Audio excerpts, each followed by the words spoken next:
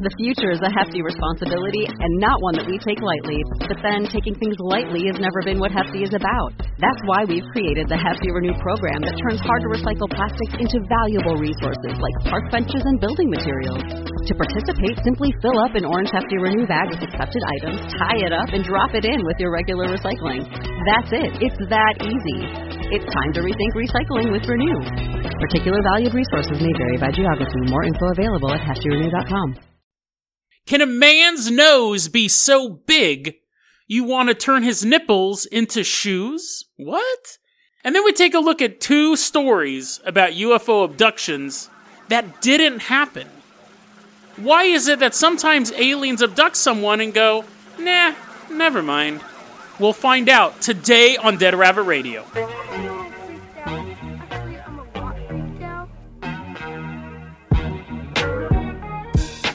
Hey everyone, welcome back to another episode of Dead Rabbit Radio. I'm your host, Jason Carpenter. I'm having a great day. I hope you guys are having a great day too. We got a lot of stuff to cover, so there's not much of a preamble. However, I do want to give a shout out to one of our legacy Patreon supporters, someone who's been supporting the show for a long time, Mason Nordbeck. Really appreciate that you still support the show. We're giving you the keys of the Carpenter Copter this time. First off, we're headed out to Powder River in Wyoming, and we're actually also going back in time. So fire up that time machine. It's the year 1878. It's August 16th. And notorious bandit George Parrott is hiding in the bushes with his gang of rascals. Hey, guys, we got our guns ready. We're going to shoot some train people. We're going to steal what's ever on the train because we're bad guys. Now, George Parrott, that's a pretty good name. That's not his, thief name, right? Because you got to have a thief name. George Parrott, he could be like the talking... I wonder if parrots were popular, actually, back then. I wonder when parrots became popular. Because if you think about it, in 1878, you wouldn't know about a parrot unless you, met a parrot or saw one. If you read about it in a book, you would assume it was made up. You're like, what? Talking birds? I wonder if they knew about parrots back then. We didn't even know dinosaurs really existed until, the 1880s. Until we started digging for oil and coal and digging deep and started finding these giant bones. Some cultures had uncovered monster heads. I was talking to Sabine about this the other day. She said that the story of the Cyclops is because they'd find these mammoth skulls with a giant eye hole in the middle of it. So you'd have stuff like that, but dinosaurs as a species, nobody knew what they were until we were digging deep enough for coal and oil to discover them. And dinosaurs and birds are related, so possibly people in Wyoming didn't know what a parrot was. No. They just thought he had a weird last name. No. His name wasn't the talking bird or the talking criminal or any parrot-related thing. The foliage felon or anything like that. Wait, that's grass. Isn't it foliage? Anyways, it doesn't matter. Point is that had nothing to do with his nickname, and that was a 3-minute ramble. His name was Big Nose George. Now, you'd think, how big of a nose do you have to have that not only do other criminals call you Big Nose George, but the population at large calls you Big Nose George. This guy's nose was so huge. It plays an important factor later on in this story. It has to be massive. It has to be the size of a parrot, basically, is what I'm saying. Big Nose George is hiding in the bushes. He has an extra bush just to cover up his giant nose. And his other bad guys are sitting in the bushes, and he's waiting for this Union Pacific train to come by. And what happens is a work crew's walking by, and they see a little bit of nose. They see, no matter how many bushes are there, they see a little bit of a nose sticking out of a bush. They get the cops. And the cops show up at the scene. Big Nose George and you band rustlers, hop on out of them bushes. And Big Nose George and his gang hopped out of the bushes and killed everybody. Killed all the lawmen that were there. Chopped their bodies up and just threw them away. Now, that's not good, right? You think, oh, these guys are bank robbers, and they have a mask, and Big Nose George is 4 masks tied together to hide his nose. But it's not a fun, they hop on a train, and it's not a train robbery that you go on a themed dinner with your girlfriend. They're chopping up police officers. Obviously, they are on the run, definitely now. Whatever they wanted to get from the train, now they're on the run. $10,000 reward, if you can imagine that back then. That's Bill Gates money. That's Bill Gates money in 1878. They're on the run. They get caught, though. So the story wouldn't be... The story's not he just goes on the run. He gets caught. They're ready to lynch him. And he's like, no. I have a bunch of secrets I can tell you. A bunch of really cool secrets. I'll show you how to do these magic tricks. Whatever he does, he's able to convince them not to hang him right then. They take him to jail. And then while he's in jail, he figures out a way to break out. He has like a lockpick thing hit up his giant nose. He unlocks the door, he beats the dude up, he runs out of the jail right into the arms of a lynch mob. And then, despite his pleas, oh no, I got all these awesome secrets, dude, they hang him. And it takes him 3 different times for him to die. So I don't know if they built like a gallows and then it fell apart. And then they're like, let's hang him from a tree. Like, I don't know if they just kept raising the same rope over again or what. But they had so many mishaps, it took 3 times for this dude to die. Big Nose George is dead. The town celebrates. Yeah, he's just lifeless bodies hanging there. They're like, yeah. But what do you do with this dead body? Nobody really wants to do much with it. I mean, they've had their fun. They killed this guy. 2 local doctors, Thomas Magee and John Osborne, they say, we'll take the body. We'll take the body, right? Now, before they take possession of the body, this is what's confusing about it, because the doctors start messing around with the body. But before they do that, they do put him in a coffin. And this is why we get to how big this guy's nose is. So I guess they hang him, they put him in a coffin, and then the doctors, after all the trouble they go through to get him in the coffin, the doctor's like, no, we want the body. They were late to the party, apparently. They take Big Nose George, they put him in the coffin, and they can't get the lid on. Here's a quote from this article about this, the Big Nose George. The nose of the dead man was so large that it interfered with the lid of the coffin. Oh, come on. And excess pressure had to be exerted to close it and nail it down. How? That's impossible, right? How big does your nose... I used to work in a mortuary, crematory. You guys have all seen coffins either on television or in real life or whatever. You're a vampire, you live in one, you're like, oh, that's impossible. How? Your nose would have to be like a foot long. For a coffin lid, the only way, that's not his nose being big. That's you making a crummy coffin. You did not measure that coffin right. Although I guess if they're lynching him, it's not like they had a pre-made coffin. They planned on killing him later. But still, like a normal man's coffin should be able to account for a normal-sized schnoz. Even one of a large... Come on, you can't... It's like when you're sitting on a suitcase so you can close it. That's impossible. Well, you can sit on a suitcase, close it, but there's no way his nose was that big, right? But apparently it was, and they're like, "Urgh! Jimmy, come over here, jump on this coffin." Ugh. They hear the breaking of the cartilage. They're finally able to get the coffin nailed down. But then the 2 doctors, Thomas Magee and John Osborne, show up and go, whoa, wait. We want to steady this body for science. Oh, dang it. You could have told us 10 minutes ago before we broke this dude's nose. They open it up. The doctors take his brain out to measure it, because this guy was so evil. He's chopping up police officers, and juggling their body parts, doing all sorts of horrible stuff. Brain is just a normal brain, obviously. They then go, okay, well, that part of the science thing's done, but we still have access to this notorious man's body. Right? We just can't, bury this, right? The 2 doctors are looking at each other, they're like, ka-ching! Little money signs in their eyeballs. They already sawed his head off to get his brain. So now they have his skull cap. And they actually give that to their 15-year-old assistant. Lillian Heath. It's this young teenage girl. They're like, she's sitting there, thrown up in the corner, and they're like, here you go. Here's something to throw over. She looks down, the human hair on it. Throws up even more. They give her the skull cap of this notorious villain. Dr. Osborne begins cutting the skin off the dude. He takes skin off the thigh, the chest, and specifically takes to the nipple area. And McGee's like, what are you doing? He's like, I am going to have some things made. I'm going to send these things off and get these made. And he contacts a guy who does leather work, and he's, this is 100% true. This is a true story. We can track this stuff down through history.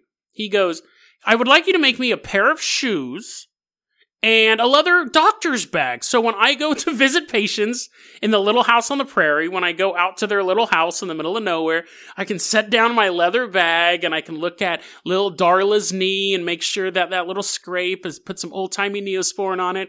And the whole time there's dead human flesh sitting in this house. Isn't that a great idea? So he does. The Leatherman's like, yeah, sure, give me money. I'll do whatever. He gets the shoes back. Now, he's disappointed. Because what he expected, and I'm sure, I don't know if he specifically implied this or if he just assumed the leather worker would know. He expected, no joke, to have a nipple on each shoe. So when he was walking around, he'd be like, hey, Dr. Osborne, how you doing? And he'd be like, notice anything different about me? Huh? You notice He put his feet up in the air. He's doing high kicks. Like, why are you doing that? Why are you jumping ropes so you're as high as me with each jump? He wanted a nipple. That's gross. What I bet happened was when they were curing the flesh, it all shrank down. And, like, the nipple was on the wrong side. But anyway, so he did get not human shoes. He did get shoes made of human flesh. But the nipples were not, he wanted them, like, right on the front. Right where you could see them. There's no point having, like, a nipple on the inside. That would actually probably not be good for your foot. And then he did get a bag of human flesh, though. Not a bag full of human flesh. He probably had that already, because this guy sounds kind of nuts. But he had, like, a medical bag made out of Big Nose George's flesh. Now, they also took a death mask, which was kind of the trend of the time. So they had that, but that was kind of nothing. I mean, not many people have human shoes. And they took what was left of his body, this skinless, brainless corpse, and they just threw it in a barrel of brine and salt. Just let it sit there for a while. Now, flash forward. This is where the story gets really weird, because it's possible that Big Nose George, it's possible that he was a good luck charm. He was basically a living four-leaf clover. Lillian Heath, who got the skull cap, became the first female doctor in Wyoming. So that's a big accomplishment, right? And we're talking about like 1870s. So she's probably the first female doctor within like the next 10 states next to her. She kept that skull cap the entire time and eventually turned it into an ashtray holder. And then eventually she turned it into a doorstop. So you'd walk in her office and she'd be like, hey guys, come on, sit in my office. I want to talk to you about your latest tuberculosis results, i.e. you have it. And the door would be propped open, the little skull cap of Big Nose George. Dr. Osborne, who wore these shoes everywhere, became the first Democrat governor of Wyoming. He wore them to his inaugural ball. Like I said, he was showing these off everywhere. And eventually he became Assistant Secretary of State to Woodrow Wilson. So I don't know what happened to McGee. He's probably like, gross, I don't want any body parts. And then he just kind of disappeared into obscurity. They did, though, eventually find in the backyard of one of these doctors a big barrel, like buried in the backyard with a skeleton in it. So they just basically, they let the body just kind of float around in liquid for a while. And eventually it all liquefied and dissolved, and they're like, whatever, just buried in the backyard. You can go to this local museum out there, the Carbon County Museum, and you can see the shoes and the skull cap. No one knows what happened to the bag. But I will say this, based on the pedigree of the skull cap and the shoes, if you find that bag, I can almost guarantee you'll have nothing but good luck. Or be haunted by the ghost of a man with a massive nose who dismembers law enforcement. So either or, pick your poison with that one. Let's go ahead and move on to our next story. Our next story is actually two stories, and it's kind of what I said in the intro. People who get abducted, but things don't really work out. Now, both of these stories take place in the year 1989. Both of these stories I got from their website, thinkaboutitdocs.com. Both of these stories happened in the Soviet Union. Like I said, in 1989, there was a huge explosion of UFO reports and alien reports coming out of the Soviet Union. It's a very, very odd phenomenon. I think it's just news was finally getting out to their west. First off, we're headed to a place called Subotino in the Perm region in Russia. So, Mason, fire back up that Carpenter copter. Take us to the year 1989 and fly us out. We're going to have to be in stealth mode because we currently are in a Cold War with the Soviet Union. And this is an American helicopter. So, stealth mode coming over the area. July 29th, 1989. There's a journalist named Pavel Murkotov, which is what that cat always said. Heavens to Murkotov! Okay, I'm sorry. That joke was bad. Anyway, so Pavel, and I apologize to you, Pavel, he's walking down by this river called the Silva River, or the River Silva, because sometimes they say stuff backwards over there. And a UFO appears. And then he sees these tall, glow-in-the-dark aliens hop out of the UFO. So not the typical grays. They're actually taller, and they're luminescent, bioluminescent. Now, Pavel is a journalist. He's like, whoa, this is the scoop of a century. Scoop of the millennium. We have alien life. It's actually true. He begins talking to him, and the aliens are communicating to him telepathically, and he's asking them questions. He's getting this info from them. So he's having this telepathic conversation with these aliens. We don't get a lot of information on what the conversation's about. We just get two little nuggets. One, they're from the Libra constellation. which is cool because that's my horoscope sign. So what's up, aliens? I get the tall bioluminescent one. You get those lame gray ones, loser. Bam! October babies in the house! Anyways, he's talking to these aliens. They tell him they're from the Libra constellation. Now, he says, I want to go with you. He's a journalist. Journalists will go into war zones. They'll go into narco factories. They'll go to all these weirdo places because they want the scoop. They want the truth. He says, take me back with you. And they tell him, no, we will not abduct you because we believe you will bring, quote, thought bacteria, unquote. The aliens leave. Now, this is an interesting story because we have some specifics, which is stuff we always want to look at in these stories. We have date. We have an exact date, July 29th, 1989. We have a name. Now, those can still be faked, but it's more liable to be faked when it's like sometime in the 80s. A guy named Joe, not his real name. You're like, come on, dude. Like, I get it why people don't want to be super forthcoming, but the more information that we have, the easier it is to, I don't want to say believe it, but it's a little less unbelievable, if that makes sense. This was reported in a magazine back in the day, but it was a Soviet Union magazine that was looking into all this stuff.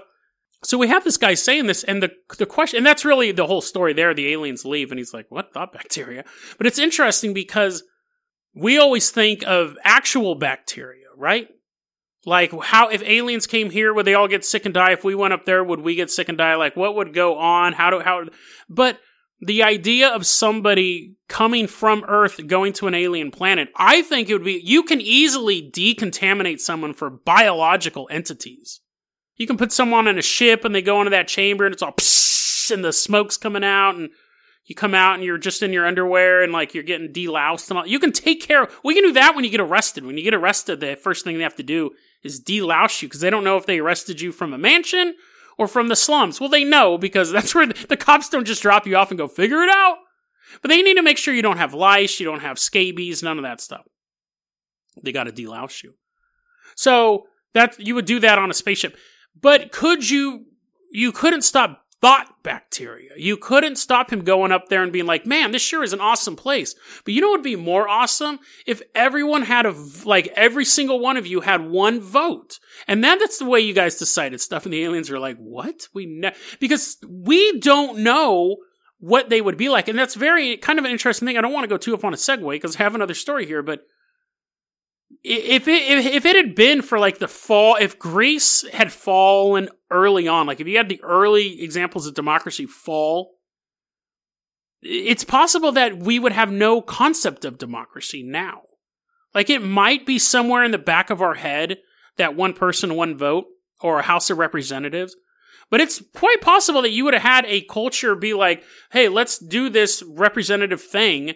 And then they just totally get wiped out. And then you just have monarchs and kings and then religious empires and stuff like that. And you may in the back of your mind go, maybe, but I don't, you would need to figure out a way to clamp down on that stuff.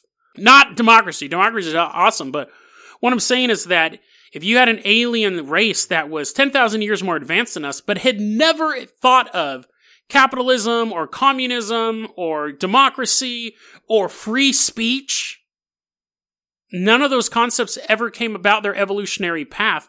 And you'd have these aliens come down and they'd be like, this is a really cool place to visit because there's this intelligent life, but they have some really wacky ideas about like society and the way things work. So we'll send down our strongest willed people. And then when they come back, they have to be basically debriefed and told how stupid those things are. But if we take one of these people back with us, the chances of everyone on our planet wanting to meet this guy and him blurting out something like, oh yeah, I just kind of say what I want. And then like, you kind of have to deal with it. You can't stop me from saying it. People be like, what? So it's interesting for the aliens to not be worried about a biological hazard, but a thought hazard. That's something this guy could say could actually infest their entire species. Interesting thought. But we have another story of a guy who didn't get abducted. Or did he? This is an interesting one. Let's hop on over to Siberia, West Siberia. We're in the Aktash region. This is where the Klingons originated from, apparently. The year's 1989. And this is according to a retired major, I.A. Samylenko. So Major Samylenko told this story far after it had taken place. Apparently, he was working at this base in West Siberia. There was a young soldier there who was working guard one night at this base. Don't mess around with guard duty. You don't mess around with guard duty. That's like the one thing you can't mess around with. Well, you know that, and like, don't shoot any of the good guys, but you can't mess around with guard duty. Because that means you're putting everyone else at, it's kind of self-explanatory, but you're putting everyone else at risk. So when this young dude, we'll call him Pavel, because that's one of the few Russian names I know, Pavel goes missing, because we don't have his actual name. Pavel goes missing. Everyone's like, first off, you're going to assume the worst. You're going to assume something's going on. And then after a couple hours, when there hasn't been a massive raid from rogue Mongolians or the CIA's not going in, cutting people's throats in the middle of the night, you're going to go, he must have deserted. So now you're not afraid and tense. Now you're just really mad because this guy's supposed to be at his post. First off, you're thinking he probably got assassinated. Some ninja crawled up, stuck him in the brain. 3 days later, 5 kilometers from the base, they find him terrified in the wilderness. He's just cowering by a tree, and the soldiers are like, bro, dude, where have you been, man? We thought you were dead, then we thought you ran away, and now you're cowering. What's going on? I don't remember. Now, obviously, everyone, now you're back to being nervous. You go, he probably didn't run away, but something happened to this guy. Now, they have to figure out what happened to him, right? So, it's 1989, Soviet Union. You have a guy who's deserted his post, doesn't remember where he's at. How do you get the information from this guy? Well, there's only one answer to this, the worst possible answer. The KGB, they're a Soviet Union, brutal secret police, shows up at the base, and they go, Pavel, where were you? He really wants to remember at this point. He really wants to remember at this point, but he can't. So the KGB is like, okay, well, young Pavel, we will help you remember. We will spend as long as it takes to help you remember. Now, eventually he does.